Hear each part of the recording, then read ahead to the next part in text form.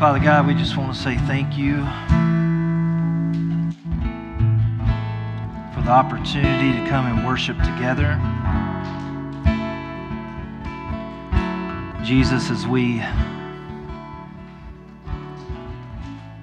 gather with one another as brothers and sisters, I pray that what we do today would be pleasing and honoring to you. And Father, by no means do we claim that we have it figured out. By no means do we claim that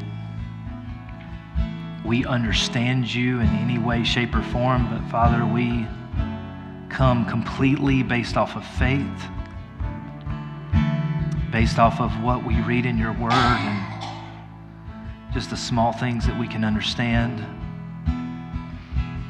And Father, as we come and we pray and we sing, and Lord, as we begin to read your word in a minute, that you would teach us. God, that you would teach us who you are, you would show us who you are, that you would reveal new things to us that we've never saw or understood before. Lord, for the youngest to the oldest, that we would be humble this morning, and that our prayer would be, Jesus, just show yourself to me. Fill me with your Holy Spirit. I know that I'm not what I should be, but I pray that you would be merciful and that you would continue to work in me and that you would change me. And Lord, help me to have that attitude every day. Father, we're so thankful for the opportunity to come because it gives us the chance to pray for things like this, but it also gives us a chance to pray for other people who aren't able to be here with us today. So we lift up our brothers and sisters who are at home, who are watching online, for all the requests that have been mentioned over the past couple weeks. Lord, you know our list grows constantly with new people, so we lift these people up to you for physical needs, but most importantly, the spiritual needs. Lord, for all these teenagers who are here this morning who's had such great experiences at camp, we pray that you would continue to do the work in their life. But God, as adults, we don't expect them to just bear that burden. God, I pray that you would do the work in our life so that we can encourage them and guide them. Lord, we love you today, and I pray once again that you would speak to us in a mighty way, and that, Father, that we would be pleasing and honoring to you. We love you, and we ask all this in Jesus' name. And all God's people said, amen. You may be seated.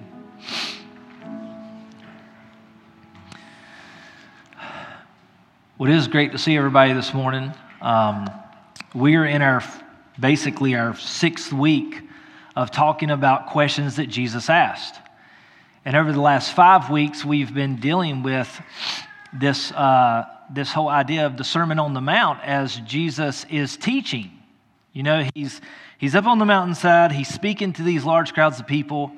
He's explaining the law of Moses to them. He's communicating what God wants from them, the expectations, the reasoning behind, the heart behind why God has said all these things.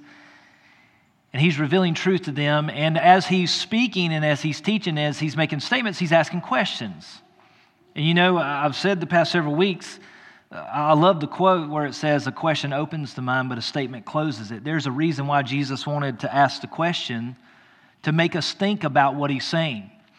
And today's a little different because we're transitioning from Jesus in this moment of teaching to the story we're jumping in today is just kind of like this life scenario. I mean, they're not in a ministry setting. They're not surrounded by people who are watching them, or they're not being followed by these huge crowds. They're in a very isolated moment in their life. Life happens, you know, the world happens. They're in this crazy situation. And all of a sudden, you know, we always say, I joke, you know, it hits the fan like it does in our life so many times. All of a sudden, it just hits the fan. And they are terrified out of their minds. And so the question for today is, why are you afraid? So if you'll turn with me to Matthew chapter 8, verses 23 through 27, we're going to read about Jesus calming the storm. And most of you in the room have probably read this passage of Scripture a million times. You've probably heard at least 100 sermons on it.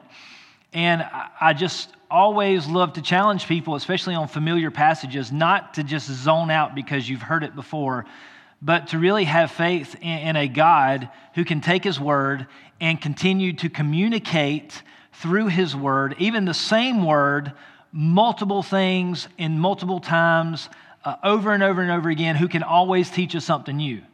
You think about the God that we claim that we believe in, do you believe that He can teach you something new?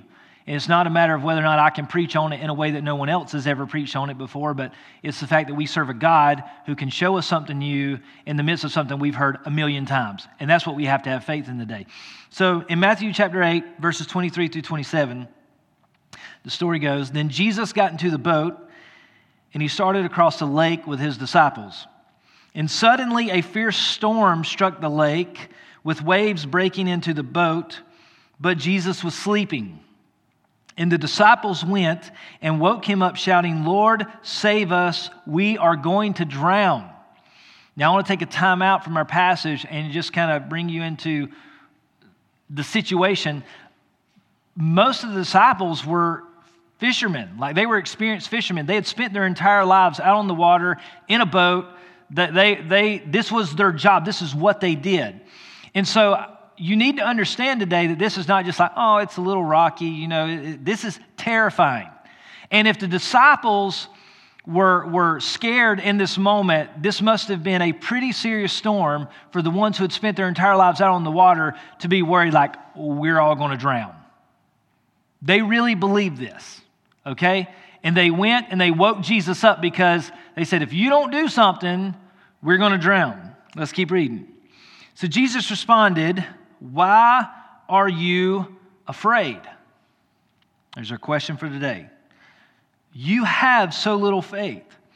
Then He got up and rebuked the wind and waves, and suddenly there was a great calm. The disciples were amazed. "Who is this man," they asked, "that even the winds and the waves obey Him?" And so this morning, we're just going to jump into the points. Point number one, there will always be legitimate fears. If I were to stand up here this morning, and if I were to tell you, you don't have anything to fear, there's nothing to fear but fear itself, and all the quotes and all that stuff, like if I were to tell you there's nothing to fear, I would be lying to you. In this world, there are so many things to fear. Like there's death, there's hurt, there's pain, there's sickness, there's accidents, there are fears that some of you might have, like some of you might be deathly afraid to get up and speak in front of a group of people, so you might be terrified of that. Some of you just might be afraid of spiders, okay? So like there's just all kinds of fears that you're going to have in this life, and if I were to sit here and tell you there were no fears, it would be a lie. There are going to be fears, and there are going to be legitimate fears. This world has an amazing way of bringing about stuff and things and situations in life that's going to come into your life, in your circumstances, situations, relationships, and everything that is going to be fearful, dreadful, crippling, debilitating. Like you name it, and it can come and it can happen.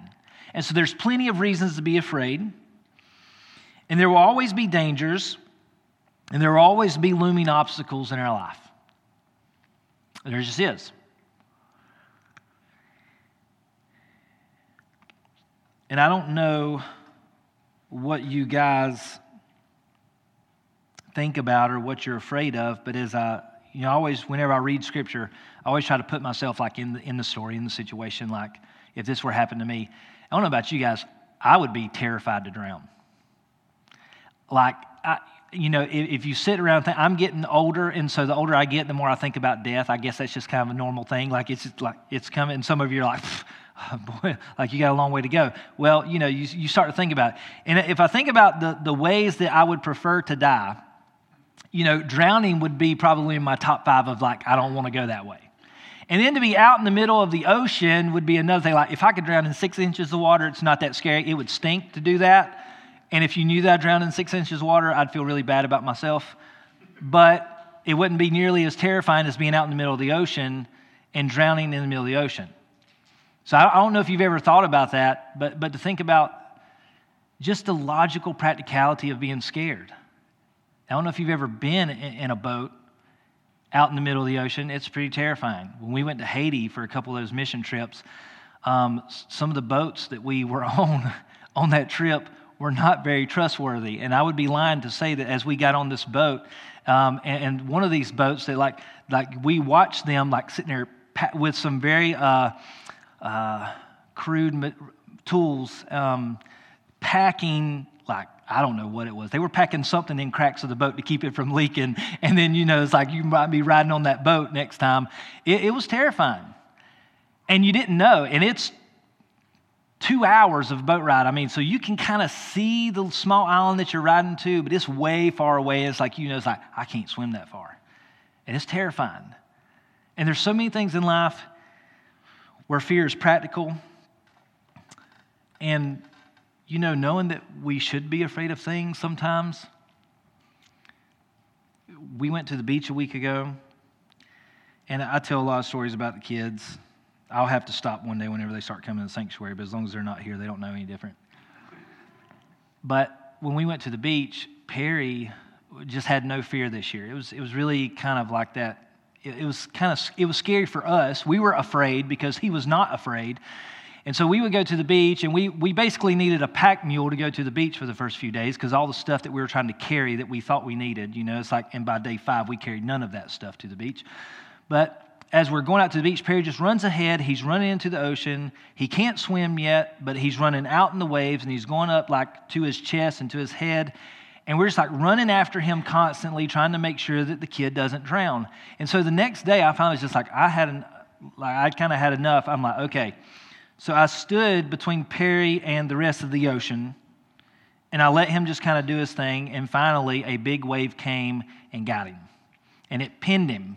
Like, it knocked him over, pinned him to the bottom of the ocean, and it was kind of scary for me to sit back and let this happen, but it needed to happen so that he could understand you need to have a little bit of a healthy fear of what's going on because something really bad could happen to you. And he was scared for about 2 days, and after that, he was over it, and we were playing the whole game again. But I want to remind you this morning that as followers of Christ, we're not called to live in fear, and we're not called to live in practicality, and we're not called to live in logic. Like, actually, if you read Scripture, there's no passages of Scripture where it ever says, only do something if you know that it's going to succeed. There's no passages that say, only do something if you know that it's going to work out, or always be safe in whatever your choice is, or only do practical things. Like, actually, Scripture calls us as believers to live opposite of that. And so this morning, I want you to understand there are going to be plenty of things in your life that are legitimate fears that you could be afraid of. And like, yes, there are healthy fears, and we could go into all that, and we could really break this thing down psychologically and do weeks of sermons on this. But in reality, I want to remind you this morning, God has not called you to live by practicality or logic, but God's called you to live by faith. Okay? He's not called you to live by fear. And there's so many passages of Scripture that lead us against living in fear. So point number 2 this morning, if you're taking notes, fear is directly associated with faith. And you can put a little tag on the end of it, or lack thereof. Every time that you read about fear in Scripture, the majority of the time, there is something coming right behind that, or with that, or maybe before that, that's talking about faith that is coupled with fear. And fear can be found in the Scriptures more than 300 times. Over 300 times, you can find fear in the Scriptures being talked about. And 1/6 of those times, it's found in the book of Psalms. Now, Psalms is very different from the rest of Scripture because, all of it's inspired by God. But when you think about the Psalms, this is basically people who love God, who are honoring God in their life. And while they're writing out songs and poems and they're writing these things that God is inspiring them in, they're kind of fleshing out their faith and their thought process and how they're pursuing their relationship with God through these writings. That's why Psalms is so beautiful. That's why you get so many Psalms that are read during funerals and weddings. Like during these most intricate points in life, the Psalms kind of speak to us because they're so personal as people are really just what's going on inside their mind and their heart in their relationship with God. They're penning that out in the moment. It's kind of like personal journaling a little bit. And over 1/6 of those scriptures are found in the book of Psalms. And what you find is in Psalms and in the other passages of Scripture that you'll find fear in, it's mostly dealing with appropriation. So as it's talking about fear, it's not saying that you shouldn't be afraid or we should not feel fear in any way, but it's actually talking about correctly appropriating where that fear should lie. And the majority of the Psalms talk about all the things that you should not fear, or basically the person who's writing it is saying all the things that they will not fear. Okay? So you look at David, you look at some of these other authors as they're writing it, and it's like, I will not fear, mere mortals. I will not fear armies. I will not fear nations. I will not fear this. I will not fear that. And they keep saying, I will put my hope and my trust in God.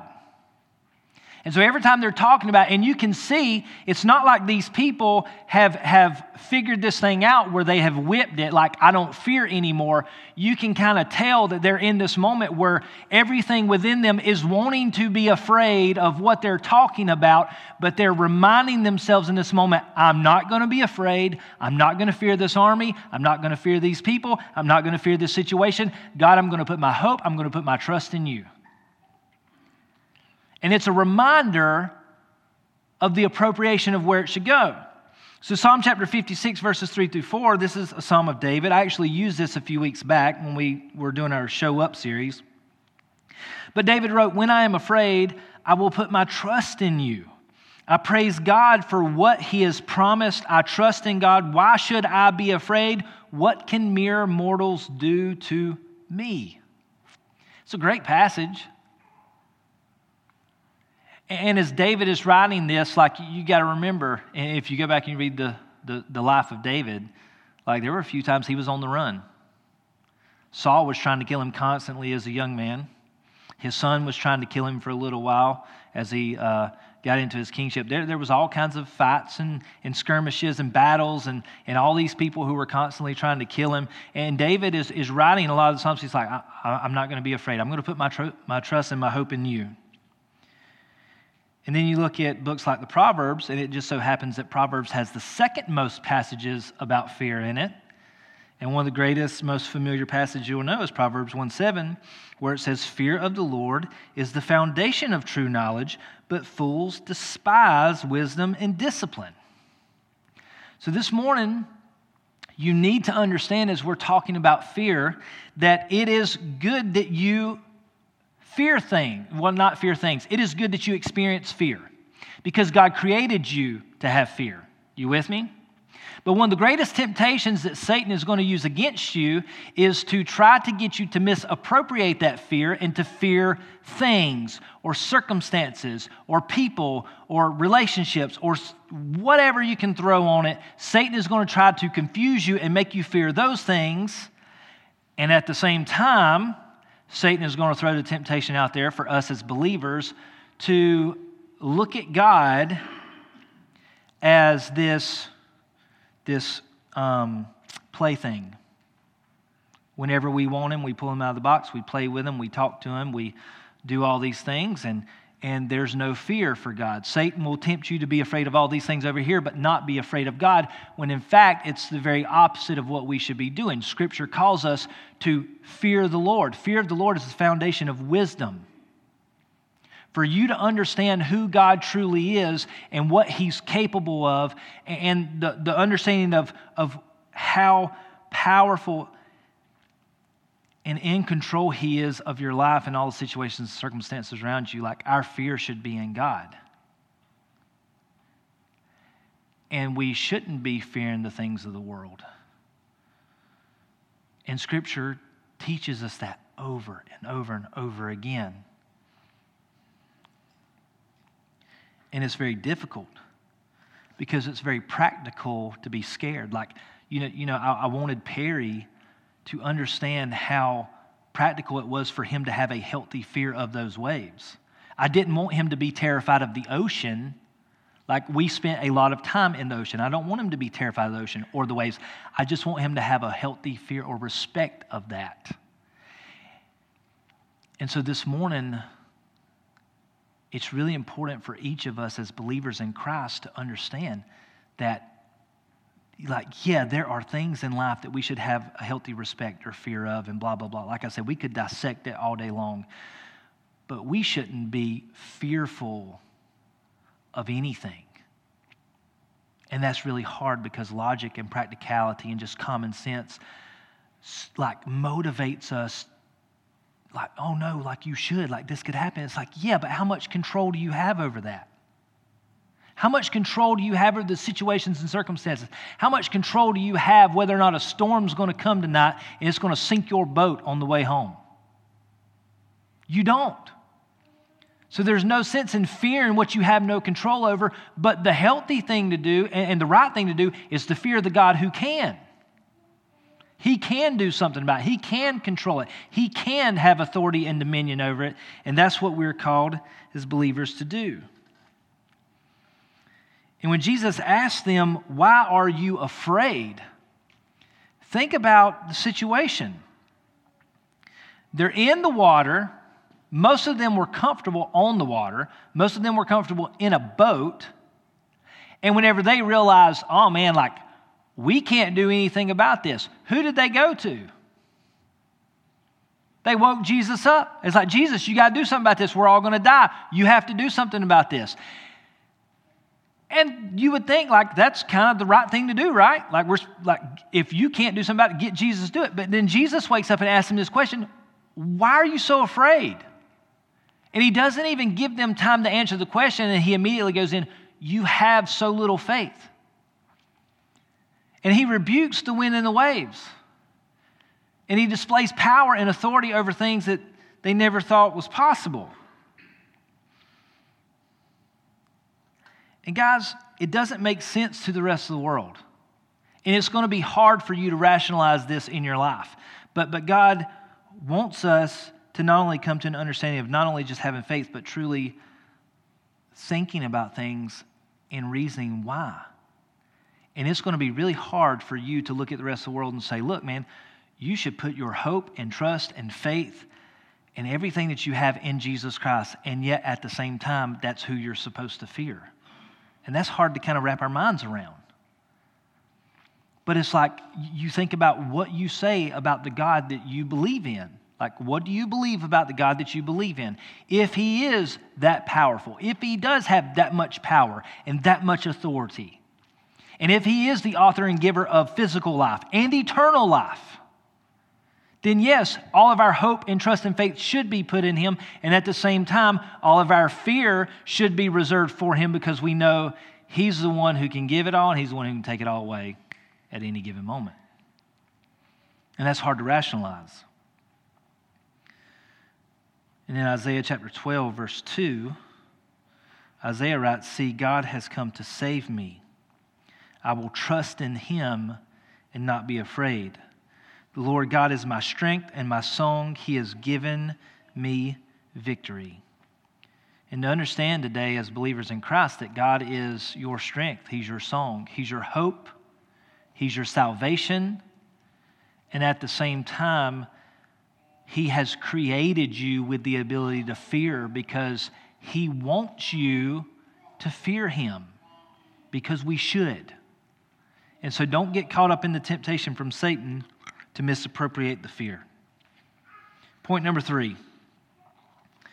You got to know who the man is.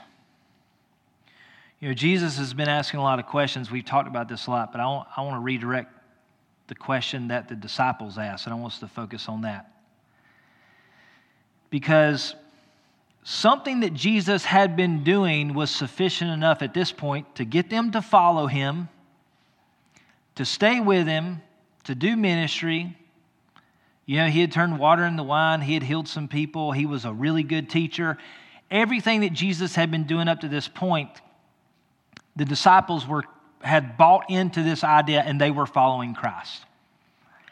And more than likely, there's a lot of us in the room who are more like that than not. Like we believe in Jesus. There's something in our hearts that says, yes, this whole God thing is real. Heaven's real. I don't understand everything. I don't get everything. I'm not super understanding of Scripture, and I don't really know exactly what all I'm supposed to do, but I believe. And so we go to church, we do stuff, like we try to do the best we can, the best we know how to follow after God. And at the same time, there's this very humbling realization of how little we actually know about the God that we serve. And the disciples who are following after Jesus, and they're with him, all right, they're in the boat with him, they're doing ministry, they're bought in, okay?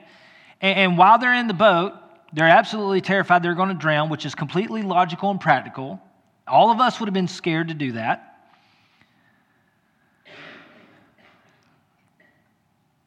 And when Jesus displays this next miracle of rebuking the wind and the waves, they are in awe.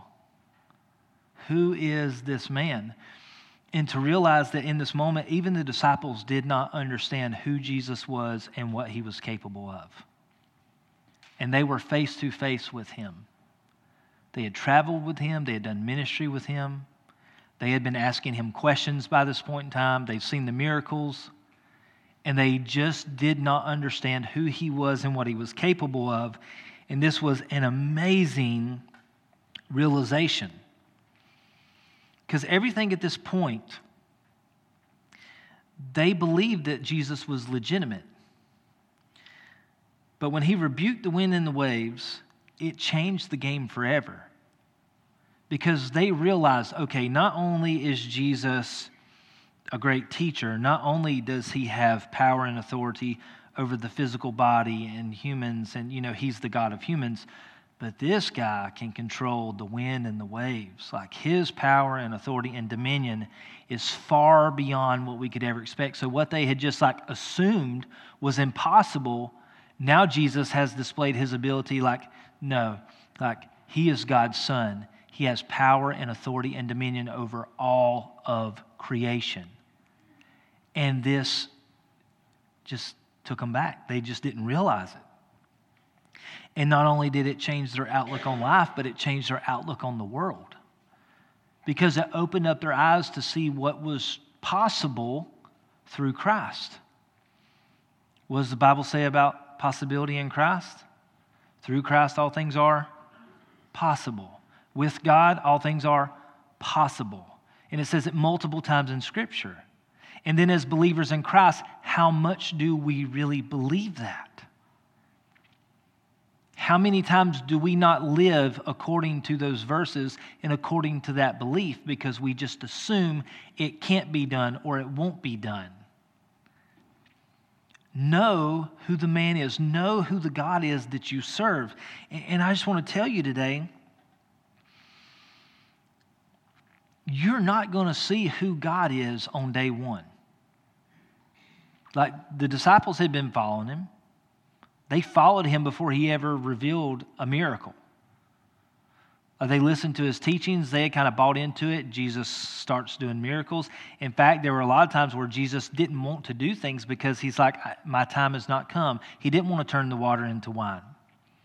There were a lot of times he was wanting to shield who he was and what he was capable of because the time had not come yet. But if you watch the ministry of Jesus in the Gospels, it's almost like everything is building up. It's like building up to that climax, building up to who he is and what he's capable of because he wants people to follow him by faith, right?